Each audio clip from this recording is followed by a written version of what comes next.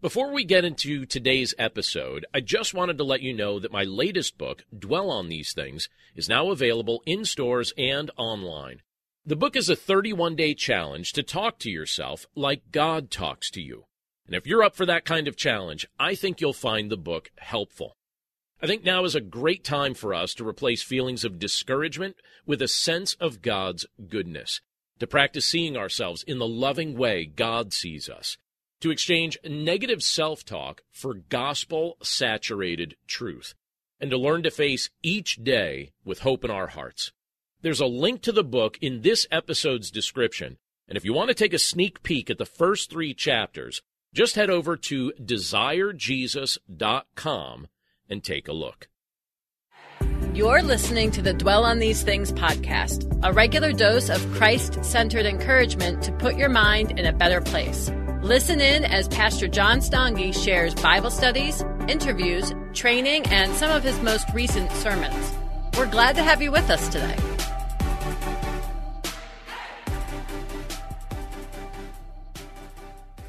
Well, good evening and welcome to our midweek Bible study. We're grateful to have you with us this evening. We have guests on the call tonight from a variety of states, and we're pretty much the whole continental United States has been represented tonight. We're tilting a little bit more East Coast still, but we've got Western states, we've got Hawaii represented, so we're grateful for the great representation that is on the call this evening, and you'll get to hear in our discussion time in just a little bit after we do our study here. You'll get to hear some of these guests that we have on the call in just a little bit. But tonight we're going to be looking at 1 John chapter 5, and the section we're looking at is not a very long section. It's just verses 1 through 5. And in 1 John chapter 5, during the first 5 verses, you have the Apostle John talking about the concept of overcoming the world. So what do you suppose he means by that? Overcoming the world. So I want you to be thinking about that. And we're going to take a look at this together here. And I'm just going to read it a section at a time in just a moment. But again, as we do each time, I just want to give you a little bit of background on the book of 1 John in case this is your first time joining us for one of these Bible studies. We've been working our way through the book of 1 John. And the book of 1 John was written by the Apostle John around the year 90. And it was written from the city of Ephesus before John was exiled to the island of Patmos. In this book, you have John trying to accomplish multiple things with this letter, including helping to bolster the faith of the believers. He's also trying to correct false teaching that was being spread. Again, that was a major issue during the era of time that the Apostle John was ministering and serving others. It was a very big issue during the era of the early church. But throughout the course of this letter, you have the Apostle John stressing concepts like having fellowship with God, the need for believers to confess our sin, the concept of loving God and loving one another. And we're going to see that come up in tonight's scripture as well. That's a theme that John emphasizes frequently throughout the course of his writings. But he also talks about the idea of knowing God personally, and he makes a point to acknowledge Christ's divinity in a variety of ways. And I would argue that in one particular section of the scripture that we're looking at tonight, that John does that as well, even though you wouldn't say it's an explicit declaration necessarily, but there's no way to make sense of what we're about to look at if Christ isn't divine in nature. And so I think you'll see that in just a few moments as we look through the scripture tonight. Now, in tonight's passage, you're going to see the Apostle John teaching us about the importance of living in submission and obedience to the Lord, as opposed to giving into the whims of this world, because many people spend their lives basically just doing whatever this world encourages them to do and going in the direction that's very unhealthy and unwise. And so the Lord's rescued and redeemed us out of living that way. And as we look at the portion of Scripture we're looking at tonight, we're going to be talking about the idea of living in submission to the Lord and living in obedience to the Lord and the importance of that very thing. But through Jesus, we have overcome the world and its wickedness. And so we no longer need to invite unhealthy, unwise, unbiblical things into our lives. So we're going to take a look at what John has to say about that, but that's just a summary, a little bit of an overview, or maybe I could even say a preview of what we're about to look at. Now, in 1 John chapter 5, verse 1, we're going to see John emphasize here the fact that there's only one way to experience the new birth. Now, what do I mean by that? Well, let me read verse 1 of 1 John chapter 5, because here he says this: everyone who believes that Jesus is the Christ has been born of God, and everyone who loves the Father loves whoever has been born of him. So let's pause there for just a second and think about these statements that the Apostle John is making in this portion of Scripture, because the Holy Spirit is inspiring John to write these things down, and he's giving us some deep theological truth. And one of the things that he's trying to help us understand is that there's only one way to experience the new birth. So again, look at what he says here. He says, everyone who believes that Jesus is the Christ has been born of God. So let's think about that opening statement. Everyone who believes that Jesus is the Christ has been born of God. So one of the things that stands out to me right away when I look at that opening statement, as John is explaining this, is the fact that he's emphasizing belief. Now, throughout the course of this book, he emphasizes things like love. He emphasizes the concept of obedience. These are things that even come up in the section we're looking at tonight. But here you see John talking about the concept of belief. And he says, if we believe that Jesus is the Christ, we have been born of God. So what does that exactly mean? Well, to believe that Jesus is the Christ is to believe a variety of things. It's to believe that he's the one who has been sent to this earth to rescue and redeem us from our sin. He's the long-promised Messiah. He's the anointed one that the Old Testament spoke of. Jesus is the rescuer. Jesus is the redeemer. He's the one who sets things straight. He's the one who atoned for our sin. So there's a whole bunch of things wrapped up in this concept that Jesus is the Christ, the Messiah. And if we understand who Jesus is by virtue of the fact that he is the Christ, the scripture here tells us that we have been born of God. So we've experienced a new birth. We experience that new birth as we trust in Jesus Christ. And I think it's important to emphasize that, because there are a lot of people in this world that think that salvation can be obtained in some other way. I was speaking to somebody just recently who made a comment to me about something kind he was doing for somebody else.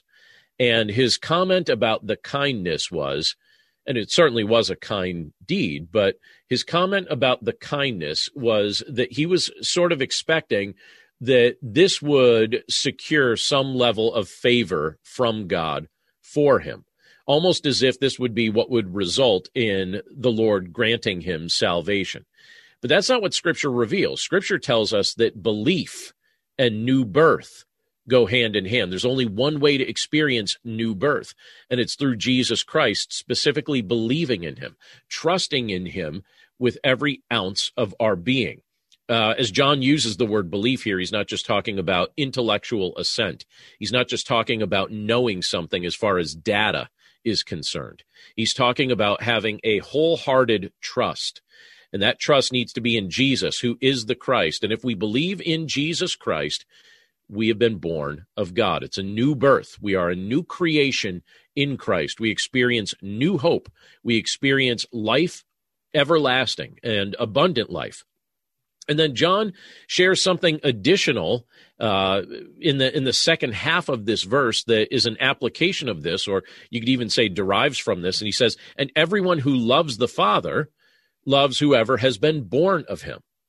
So think about that statement for just a second. Everyone who loves the Father loves whoever has been born of him. Well, elsewhere in Scripture, it's abundantly clear that you can't truly love the Father and hate the Son. If you don't love Jesus Christ, who is one with the Father, you don't truly love the Father. And so John here is using this phrase in conjunction with this idea of a person believing in Christ.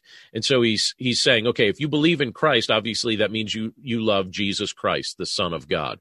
And then that also would mean if you love the Son, you love the Father as well. And so he says, and everyone who loves the Father also loves whoever has been born of him. So that's an interesting application for the church.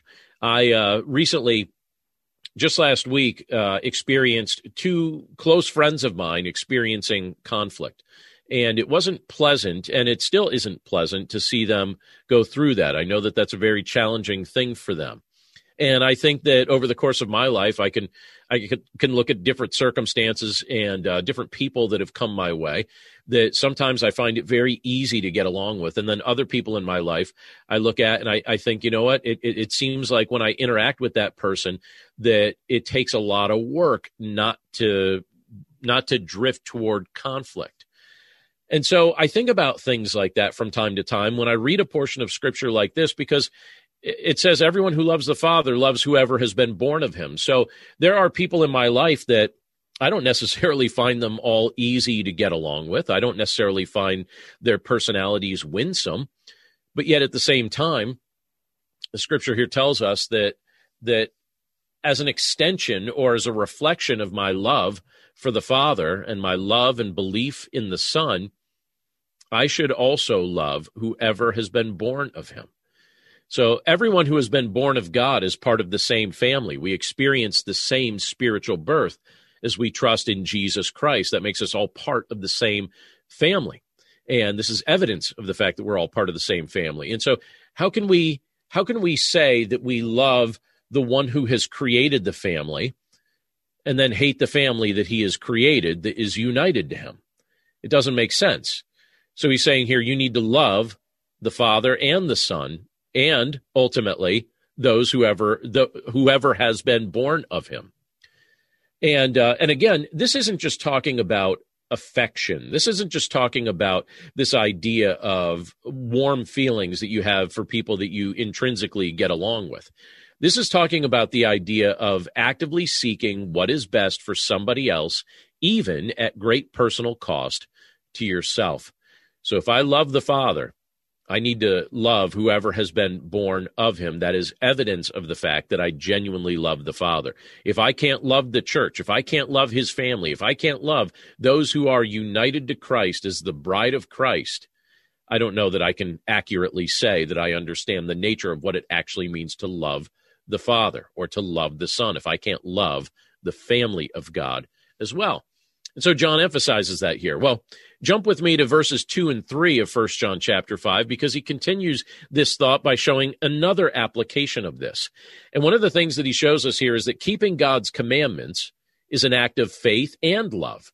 And the way he phrases it in verses 2 and 3 is this. He says, by this we know that we love the children of God, when we love God and obey his commandments. For this is the love of God, that we keep his commandments, and his commandments are not burdensome. Really love this portion of scripture. I really enjoy it. I find it very helpful to read. But here again, he's extending this thought. So he's talking about, in the previous verse, let me bring it back up here. It says, everyone who loves the Father loves whoever has been born of him. So that was in verse 1. And then in verse 2, he says, by this we know that we love the children of God. So he's saying, here is a test. Here's a visible symbol. Here's a visible evidence of the fact that you love the children of God. And so he's saying, all right, love God's children. If you love God, love his children. But here's the evidence. He says, when we love God and obey his commandments. Now, that's kind of an interesting thing, because I think at certain times in my life, I have tried to go my own way, and I've tried to do my own thing, and I know that all of us have. But one of the things that I've learned over time is that the Lord is worthy of my love, and the Lord deserves my love, and he deserves your love. And it's very hard for me out of one side of my mouth to say I love God, but then live in direct rebellion against him. My wife and I have been married for a little over 23 years. And I think one of the ways that I'm able to communicate love to her is by listening to what she says, or if she has a recommendation, taking that recommendation, or if she requests that I do something, doing that for her as best as I can. And making it very clear that I'm listening when she speaks, and making it very clear that I value what she says. I don't think my wife would feel very valued if I constantly ignored what she had to say. I also remember a particular time when I was in college, and I happened to be talking to a friend of mine about something that was grieving my heart. One of my aunts had actually passed away. I remember talking to a friend of mine about this, and in the midst of the conversation, he made it very clear that he wasn't listening. And the way he made it very clear was he fell asleep on me during the conversation. I was talking to him. I must have just bored him to tears in the midst of my grief, because next thing I knew, I looked over at him and I was like, he's asleep. He's not listening to anything I say. And sometimes I think about that in relation to our walk with God and our relationship with God. I think sometimes it's just way too easy for us to ignore his commandments, to ignore what he's saying. But I think as we grow in our walk with him, as we grow in our relationship with him, we become more sensitive to listening to his voice. And so when we come across something in Scripture that the Lord has communicated, or when through the Holy Spirit, we have God communicating to our spirit saying, go in this direction, or say this thing, or do this thing. If we say yes to God, and if we make a habit of doing so, we're actually demonstrating the fact that we have genuine love for God. Because it's hard to say, I love you, Lord, and then out of the same mouth and in the same breath, then ignore what he has commanded. And so John's saying, this is how we know that we love the children of God, when we love God and obey his commandments. So he's saying obedience to the commandments of God, love for God, and love for the children of God, it all goes hand in hand. This is all something that relates. It's all connected. It's all evidence of the same thing. And the evidence that what it's evidencing is the fact that you've been born again. You see people differently, you see God differently, and you see what he commands differently. I think a lot of times people think of the commandments of God as a chore or something that would weigh them down or something that sounds unpleasant.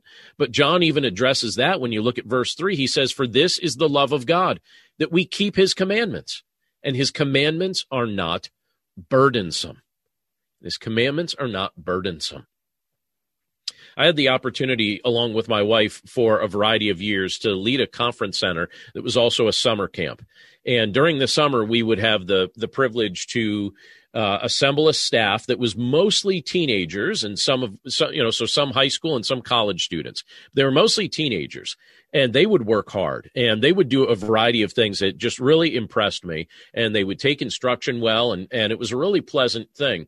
And frequently their parents would come up and they would see their kids cleaning cabins and repairing things and emptying trashes and cleaning bathrooms. And they would often joke that it was amazing to them to see these things because they were having a hard time getting these children to do these things at home. And so sometimes these children would act toward their parents like the commands that their parents were giving them were burdensome. And I think sometimes that's the attitude we've conveyed to God, where we think, oh, Lord, your commands are burdensome. But then as our faith matures, we start to realize, oh, no, I see what the Lord's doing. He's trying to prevent me from further harm. He's trying to prevent me from going in a direction that has long-term negative consequences. He's trying to prevent me. He's not trying to prevent me from having an enjoyable life. He's trying to assure me that I can have abundant life in him, and that the things of this world that tempt me to go in the opposite direction than he's going are the type of things that I don't need in my life. And they're the type of things that aren't healthy and they're not good. And so John here says his commandments are not burdensome. The Lord isn't trying to burden you and me with a load that he's made us incapable of carrying. Jesus Christ came to this earth and fulfilled the law for us. He lived the perfect life that we couldn't live. And now, ultimately, his primary commandment to us is what? That we trust in him. And out of that trust, we recognize that as we trust in him and are born anew, that he gives us his strength and he gives us his ability, and he creates within us a desire to listen to his voice. And so we don't treat the voice of God like his voice is a burden or like his instruction is a burden. We treat his voice as if it's a blessing, because that's exactly what it is. He's preventing us from going in a direction that would be unhealthy and unholy and unwise. And he's trying to keep us from becoming burdened with a whole variety of things that will weigh our consciences down and ultimately create a lot of difficulty in our day-to-day lives. And you could just look at how life tends to work for those who make a habit of listening to the voice of God and those who ignore the voice of God.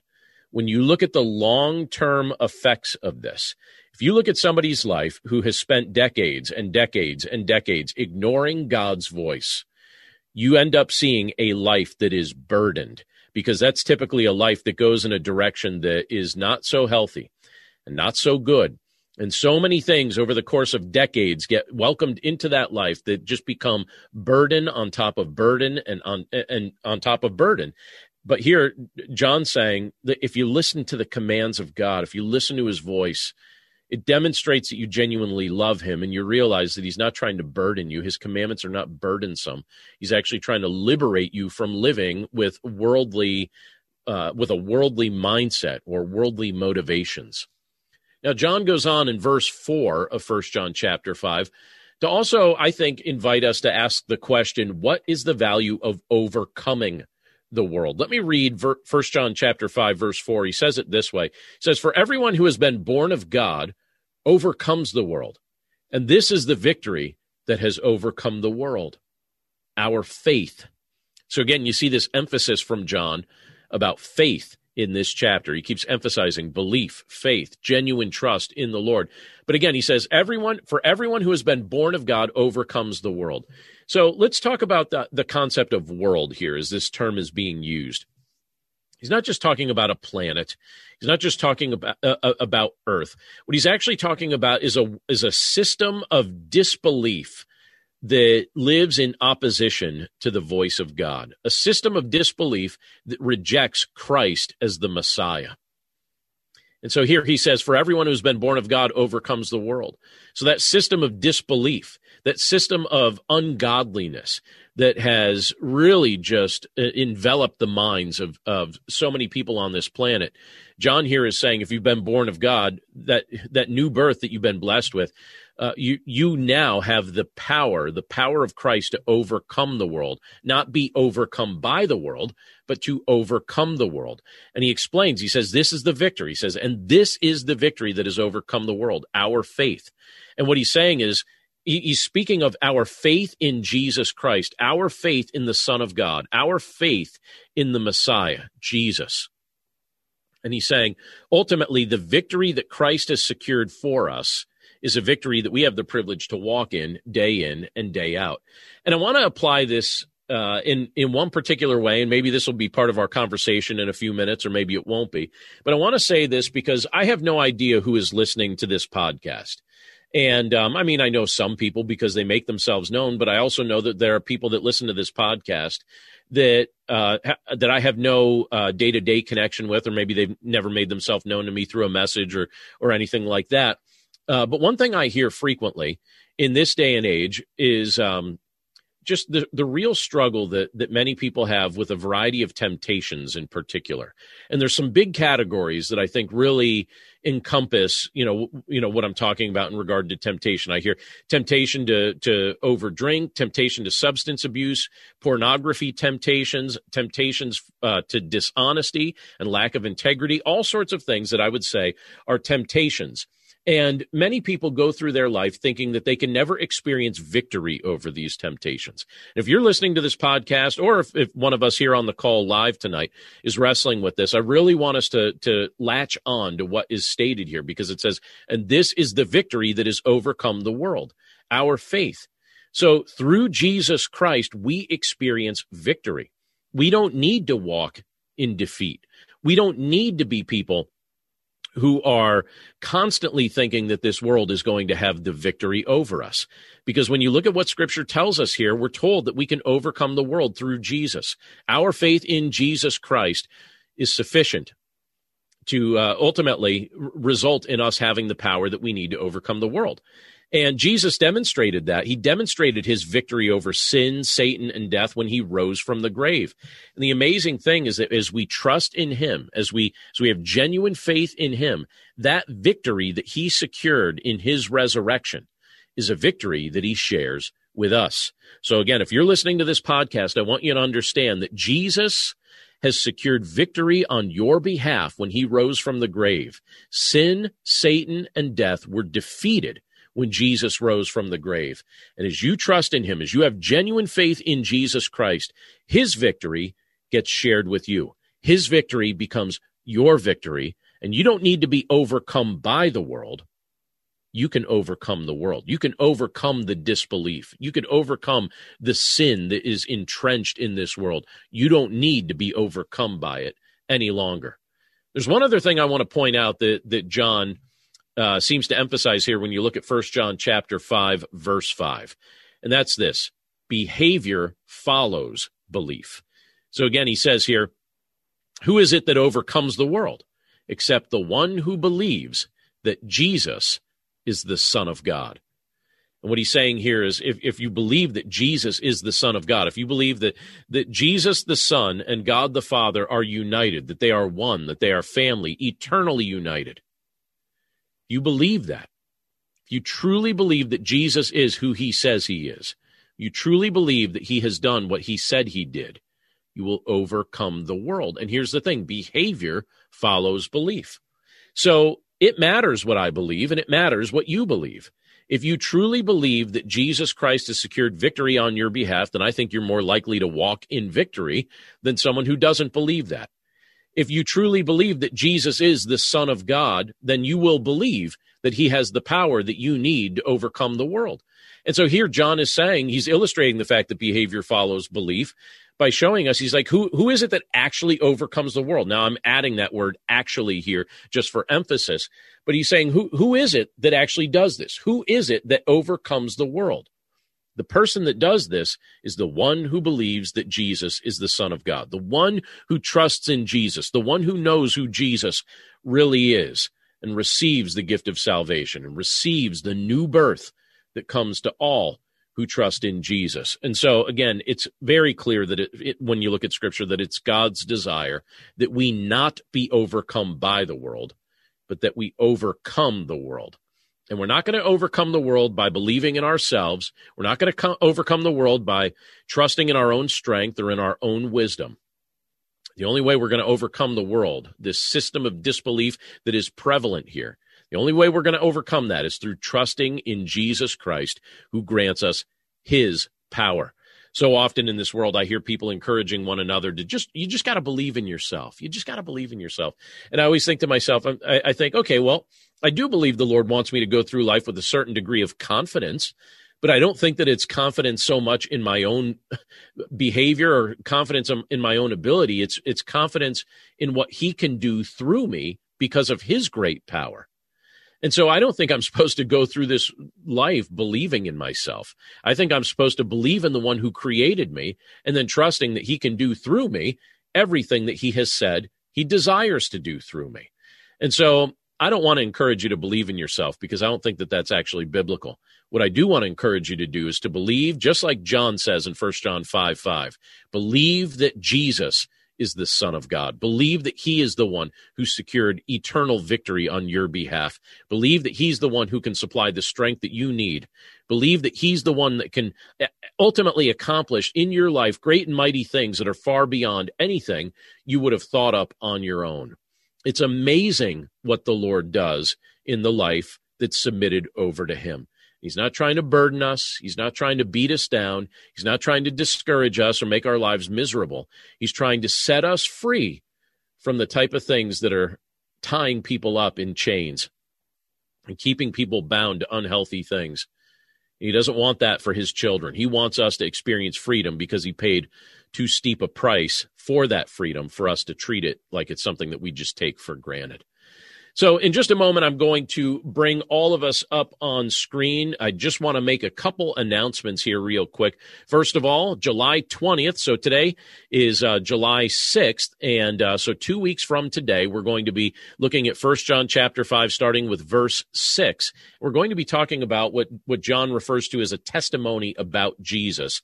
So that's coming up on July 20th. So if you're listening to the podcast and want to join us for the Bible study, that's when it will be recorded next, the evening of July 20th, 8 p.m. Eastern Standard Time. So adjust that for your time zone. I know we have a bunch of different time zones on the call tonight, so I'm grateful that people are taking that into account and doing the math, but we're in the Eastern time zone. So 8 p.m. July 20th, we'll be talking about 1 John chapter 5, starting with verse 6.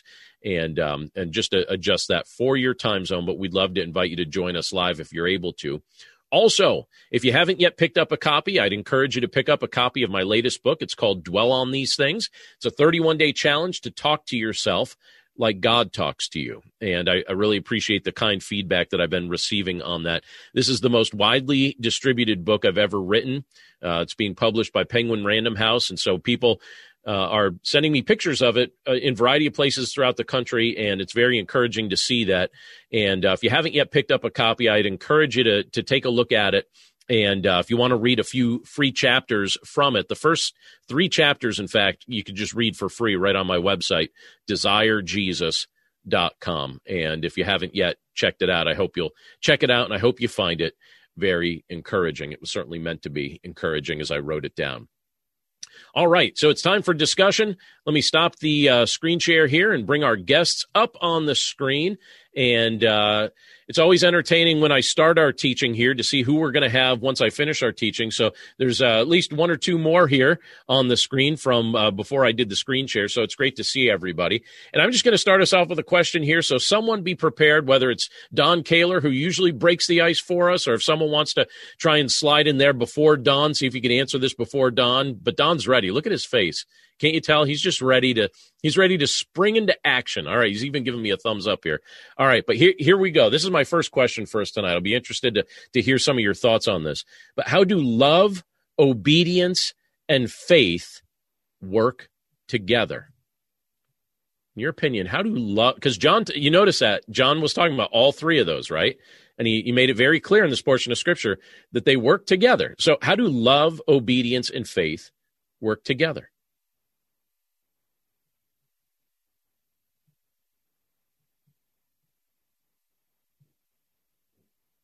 Listen to that silence. It's so icy in this room right now. Who's going to break the ice? I'll break the ice. All right, Hannah. Hannah from Hawaii, breaking the ice for us. All right, Hannah, what do you think? How do love, obedience, and faith work together as you see it? I think of financially. That's where my mind goes to. And okay.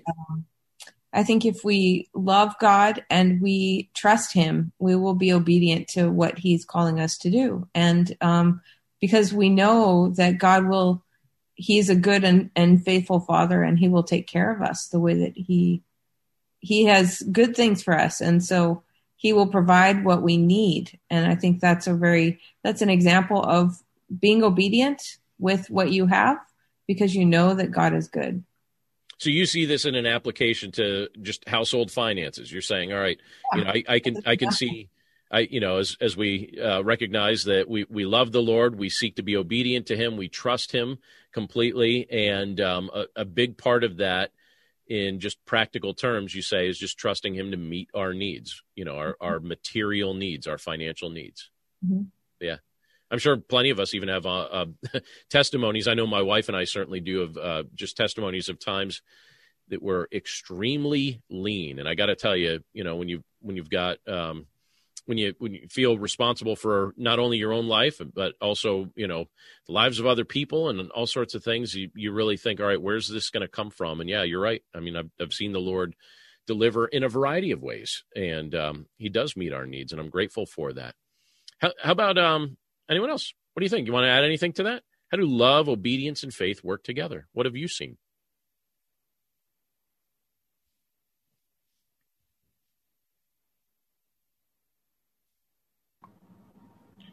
Okay, I'll bite. All right, let's hear it, Kurt. All right, on this one, I've just had a feeling recently about alcohol. I've never had a problem with alcohol. I haven't been a heavy drinker or anything like that. But in honoring God, I was noticing I was having more of a temptation with that. So I've decided just to quit drinking altogether. As an expression of faith and love in the Lord, you're saying, all right, if the Lord's impressing upon my heart to give up alcohol, it's time to just do it. Right. Exactly. Nice. Excellent. Yeah, that's a great application of that. Yeah, and and here's another thing, Kurt, I'll stick with that example for a second here, because culturally speaking, I don't think this culture would necessarily value your decision. No. To people that have expressed this desire to change, they know me, and they can't understand why I would do it, because they're not of the same mindset that God wants us to avoid temptation. And I want to honor that commandment. Yeah. Avoid. Yeah, I love it. And I anytime the Lord asks it, and by the way, naturally speaking, some of the things the Lord may ask us to do is just an act of obedience, may not be very easy for us to do, naturally speaking, right? And there may not be a whole lot of cultural support for some of these decisions. But at the same time, I think, listening to his voice obviously demonstrates that we love him, but also we can have faith that he will give us the strength to do anything he asks us to do. If he asks you to do something, he's going to give you the strength to do that. I love it. All right. Any other thoughts or comments on that before I jump to our next thing? Yeah, Hannah. Well, I think it's interesting that you chose this passage, because this is kind of, I don't know, all summer I've just been stalled out on 1 John. And so I've just been reading through it again and again. And it's just been a really good read. And that's the verses that you chose to highlight are actually some of the verses that I was thinking about too, because I'm in academia and there's a real disdain for Christianity in the academic world. Mm-hmm. And it does make you question, is this Christian thing real? Is there anything to it? Or is it just another system of thought, just like every other, there's like many, many ideologies out there. Right. And I think what God is, I think it was really precious to me when in 1 John 5:4, I believe it's talking about how one of the ways you obey is by believing in him, and that he is true, and he is, and this whole system of thought goes completely against the world's ideas of what is valuable. What is valuable is power, pleasure. Those are the two things. Those are the only things to live for. And according to the world, right? Yeah. is the complete opposite of all of that. And so we are the most to be pitied if we are just another ideology. If Christianity is just another ideology, then use toilet paper. Absolutely no reason to do it. But if there is truth in that, then wow, it's so powerful, because and I think that's when God comes through, it shows just that he is true and right and good, because he shows up. And it's not just an ideology, he is truth, and that's cool. I love it. So this is the theme for your summer. So you've been spending your summer kind of meditating on the book of 1 John and what it says. Yeah, and reading through all of these, the Leo Tolstoy and Dostoevsky and all the agonies that they've got, that their characters go through, and discuss, and just turning over whether these are true. Is Christianity true? Is it real? Right. Is it worth, basing your foundation on? Right. Excellent. Very good. Very good. All right. New question for us. You ready? All right. Why does John teach that God's commandments are not burdensome? Why do you suppose he specifically decides to say that God's commandments are not burdensome? Why do you suppose John says that? What does he want us to know? Ian, yeah, go ahead. Well, Jesus said that by following his commandments, you can experience joy. Mm-hmm. So to love God and Jesus is to take what they say seriously and to follow the commandments. And from there, you can have much greater joy than chasing power or pleasure. Yeah. So when we're talking about joy in the spiritual sense, we're talking about it as basically just ultimate delight in the Lord, right? Where it's not dependent on circumstances. It's the fruit of faith, right? And so, as I hear you describing that, you're saying your life is more joyful, your life is lighter, if ultimately Christ is Lord. If ultimately, you're looking at the things that he says and you're saying, okay, I'm not going to spend my life questioning this. I'm not going to spend my life rebelling against this. I'm not going to spend my life ignoring this. I'm actually going to say, all right, this is something I'm going to directly apply. And here you have John saying, look, it's not burdensome.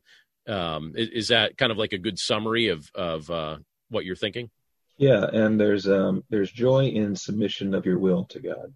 Yeah, that you are no longer trying to follow your own path and follow the world system.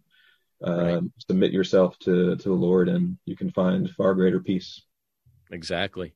And it's kind of like, do we remember when Jesus said, my yoke is easy and my burden is light?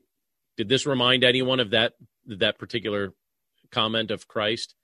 When John says that the commandments of God are not burdensome. That's where my mind goes when I see that, where it's, Jesus saying, my yoke is easy and my burden is light. And so often I think, don't you think that most people who do not know the Lord pretty much just think of him as angry and barking out orders all the time, and then just waiting to condemn you for goofing it up? Yeah, Kurt thinks so, and I think I saw Don's head move up and down on that one too. I think that's what some people think. Some people think that the essence of our faith too is just trying to appease God in his anger. And then you look at what we looked at last week, where it talked about the fact that Christ is the propitiation for our sin. He's the Father's wrath is satisfied in Christ. Christ has satisfied the Father's wrath. If you trust in Christ, you're not under the wrath of the Father. So, it's like we've been set free to obey these things. Whereas before we were slaves to our passions. And now we're set free to actually walk in new life, to walk in joy, to experience these things. How do you think, so John seems to be talking about the fact that keeping the commands of God actually are a demonstration of love for God and also for others when you look at what he says there. So what do you think about that statement? Explain that or clarify that. How is keeping the commandments of God a demonstration of love for God and love for other people?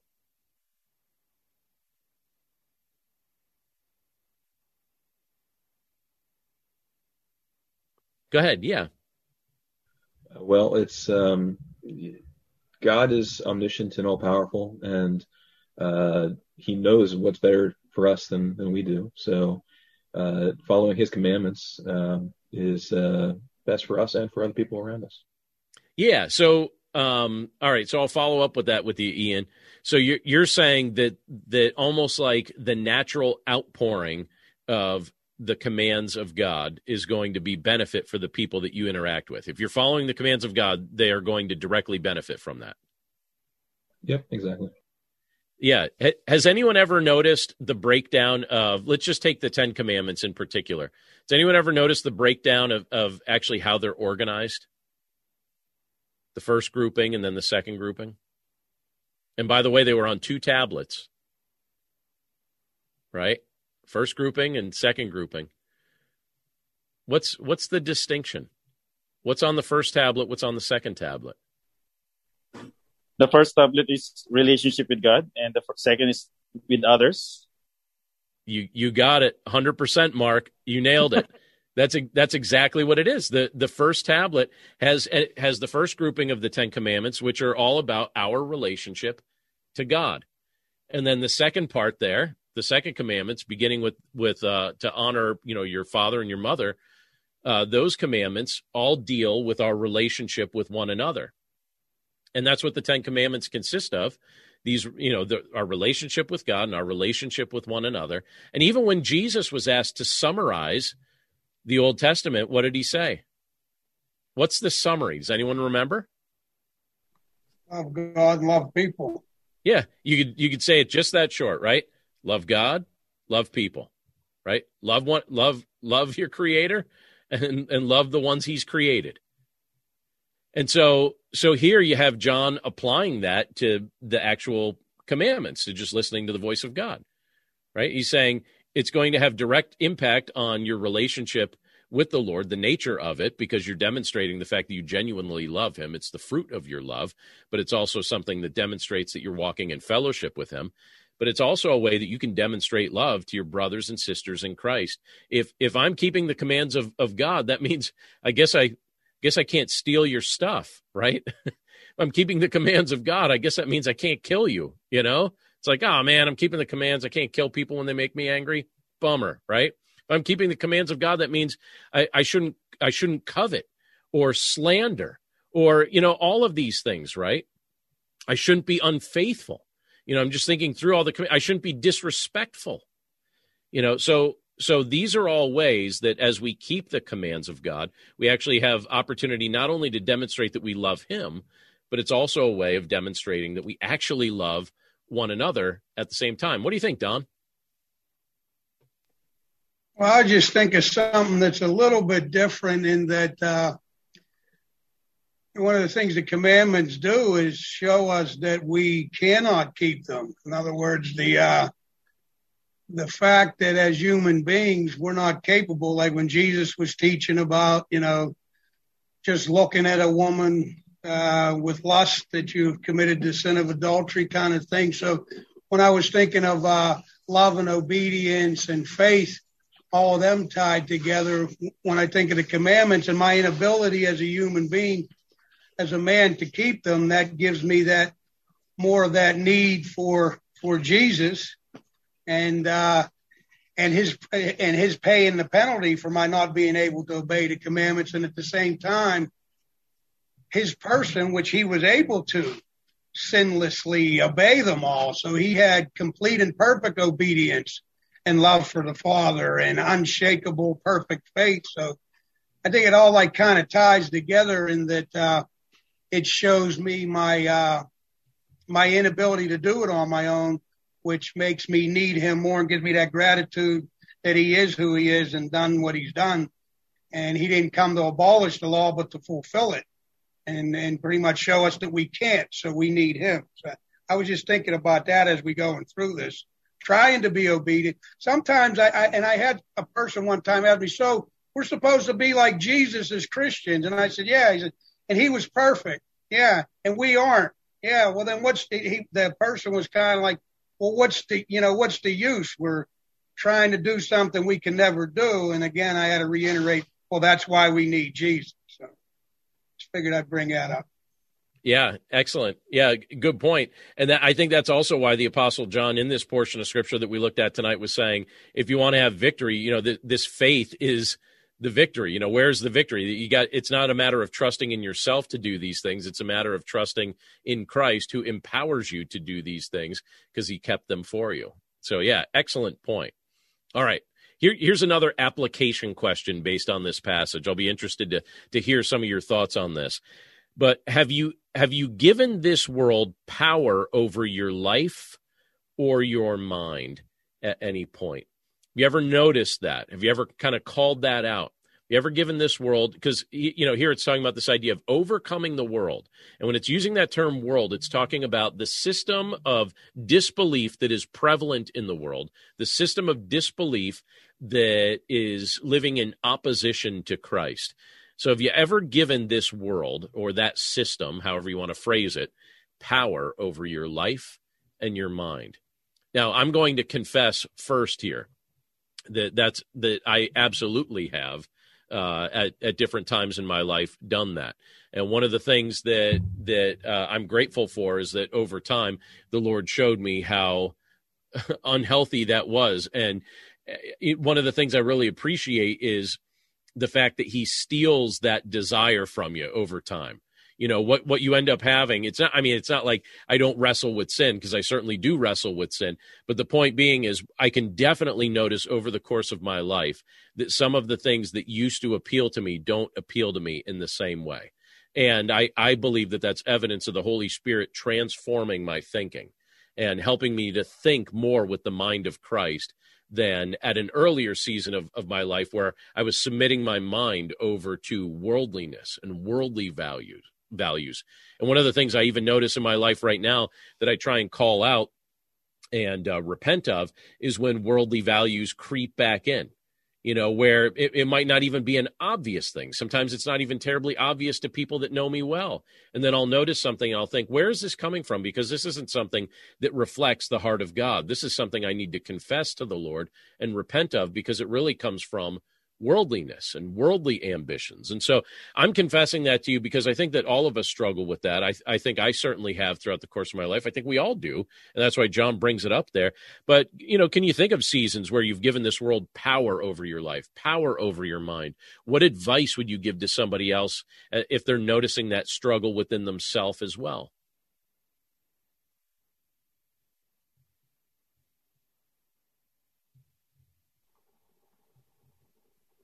Let's see. I saw Renee's hand first, so I'll go Renee, and then I'm going to go.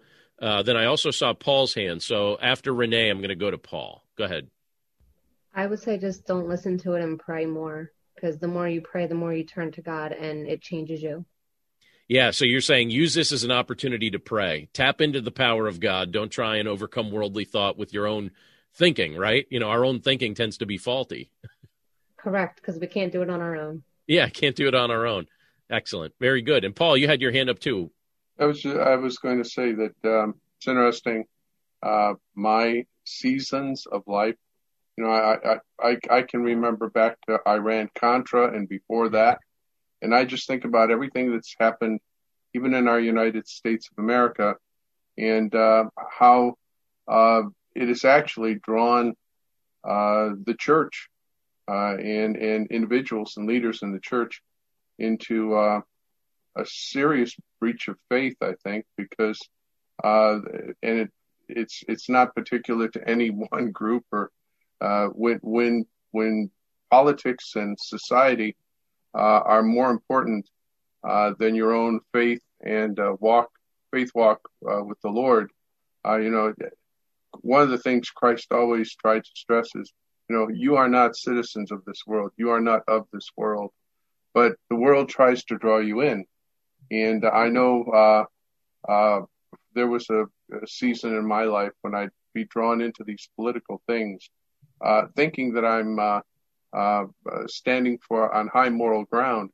And all I'm doing is I'm allowing society to ruin me. And I think it's really important for the church, because we see what's happening with the leadership, whether it's the Catholic Church, Protestant Church, whatever left to right. We really need to be aware that Christ is calling us not to set the standard and not to live the standard of the world. I like that, and I agree 100%. One of the things that's really troubled me in this day and age is just how some of those worldly values, it's almost an expectation that gets placed on the church that somehow we would just echo worldly values. And I've even noticed in the past year and a half a variety of instances where, I've been serving as a pastor in a variety of capacities, almost 25 years now. And I have felt more pressure to politicize the message that I'm preaching, or to adopt some of those mantras and stuff like that, than ever. And it's not internal pressure, because I don't have the desire to do that, but external pressure. And at times, some of that has been explicitly said to me, not too often, thankfully, but there have been a few times over the past year and a half as well. And this past year and a half, talk about a divisive time culturally. Oh my goodness. This is a time where everybody's at odds with each other. And I think to myself, the last thing I want to do when I stand up in a pulpit is just pull out the newspaper and preach the newspaper. I'm not interested in preaching the newspaper, because the content in the news changes just like the weather. What I want is the Word of God. I want to know what Scripture says. I want to know what Jesus is pointing my heart to, the timeless truth. And so that's why our church tries to be extremely careful to preach the Word of God, because it will apply to all circumstances that we find ourselves in. And so I don't feel like I need to get up there and preach the newspaper or preach the, whatever your favorite news station is, or whatever the cause of the day happens to be. Although I know that there are some people in this world that would love for all the churches to just kind of adopt whatever the popular cause is right now, and they almost expect every sermon the pastor preaches to be about whatever cause is kind of trendy or popular. And so I'm right there with you, Paul. I have no desire to go down that route. When we gather for worship, I want to open up the scriptures and I want to see what the scriptures say. The newspaper is going to be used for getting a fire going in my fireplace, and the scripture is never going to be used for that. So, that's kind of my thought on that too. I completely agree. Can I say one more thing here as we finish up? I'm shocked at how quickly our time has gone. We're at the top of the hour. This kind of happens every week too. I don't know. We're all living in different places, but I feel like when we gather together on these Bible study calls, it's like like this 1 hour hangout that we have the opportunity to just kind of meditate on the scriptures together. So I enjoy this time with you guys, and I do appreciate you carving out this time. It's also nice as we do these we've kind of developed some familiar faces on these calls. And so, this side of heaven, we may never actually see each other face to face, but kind of feel like we see each other with great regularity as we have the opportunity to do these things. But one thing I thought I'd just kind of finish our time with here tonight is the fact that as I look at these opening verses of 1 John chapter 5, you can see a strong emphasis from John where he's trying to point the reader to Jesus being the solution. And so he's talking about the fact that your theology, your belief systems, your understanding of salvation, it's all going to come down to your understanding of who is Jesus. And I love how he points it out there. He's like, you have to understand that Jesus is the Christ. Jesus is the Son of God. And you have John demonstrating that in this portion of Scripture, trying to help us to see that Jesus is who he says he is. And so I thought that would be worth emphasizing as we finish up our time tonight. In the end, that's what we've got to wrestle with. All of us on the call here tonight, those of you listening to the recording via the podcast, that's what we got to wrestle with. Who is Jesus? And if we come to understand who he truly is, that he is the Son of God, that he's God come in the flesh, the anointed one, the Messiah, the Christ, the only Savior, we come to believe in him as he truly is, we will experience this new birth that John is speaking about in this passage, and we will experience the joy and the new life that comes as we experience that new birth. And that's something I take a lot of joy and delight in, and I feel pretty confident that those of us on the call here take delight in that as well. And so those of you accessing this via the recording, I hope that that's something that you'll wrestle with as well. Just like John was talking about in this chapter of Scripture, wrestle with the question, who is Jesus? Get that question answered in your mind, because that's the key to understanding all of these things as we've been wrestling with them tonight. Well, thanks, everybody. It was lovely, as always, to be able to gather together. Thank you guys for joining us again. Let's see, looking around the call here, we've got Virginia, we've got New Hampshire, Pennsylvania, Hawaii, Texas, Pittsburgh. That's its own state, right? The state of Pittsburgh, Don, that's a state, isn't it? We've got Ohio with us here. So we've got a good representation tonight. That was a lot of fun. But have a wonderful week, and look forward to seeing everybody, if you're able to make it back, on July 20th as we'll continue looking at Chapter 5. Have a great evening, everyone. Hey there, it's Carly Mercourier, host of Therapy and Theology, a weekly podcast that explores popular topics and questions related to faith, feelings, and spiritual formation. Subscribe at lifeaudio.com.